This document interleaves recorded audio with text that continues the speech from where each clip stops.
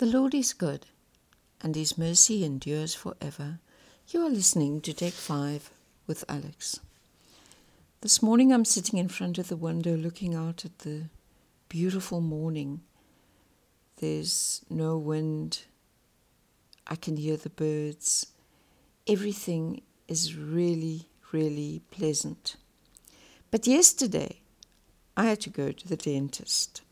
Now, dentists aren't my favorite people. I mean, I've got nothing against dentists as people, but their profession, I've been badly hurt in the past. So I have one dentist that I trust, and I go to him. And yesterday I went to him. Well, he didn't hurt me, so hallelujah for that. But as I was sitting in the dentist chair, I realized going to the dentist is like believing in God. When you're in that chair, you have to trust the dentist. You don't have a choice.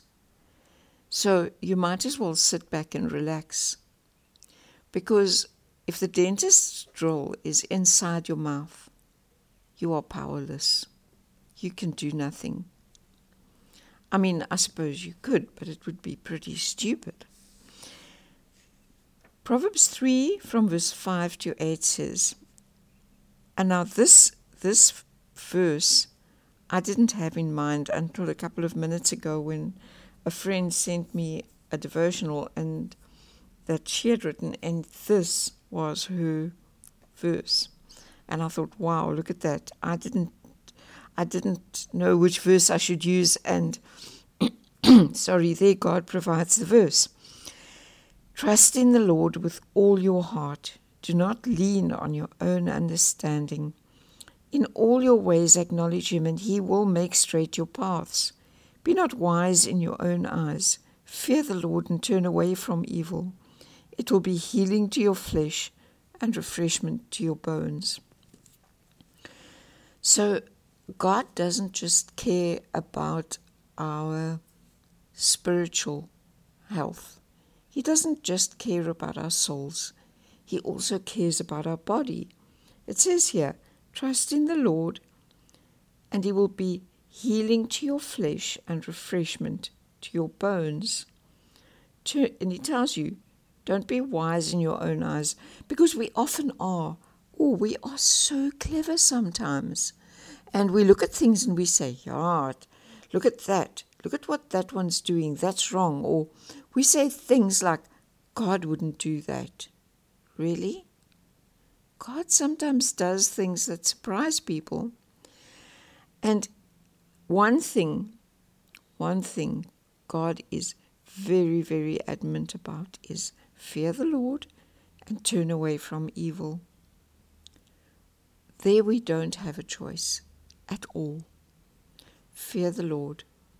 God is all-powerful. He's the one that caused Ananias and Sapphira to be struck down dead when they lied to the Holy Spirit.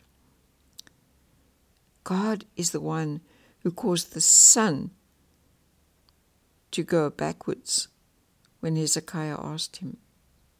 God is the one who caused the giant to be killed with a tiny little stone.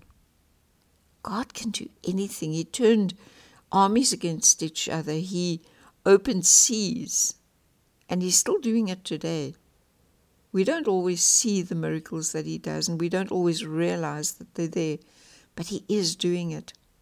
So just like being in that dentist chair and deciding to relax, we need to put all our trust in God, all of it. And we need to sit back and relax. He doesn't want us to be stressed. How many of us are every day something happens and it's, the stress. No. God has got this under control. He's got our backs. He knows what's going to happen tomorrow and the next day and the next and the next and the next. So we might as well sit back and relax. Then we can study the Word with joy, and we can pray with joy, and we can actually enjoy our lives. God bless you. Have a lovely day.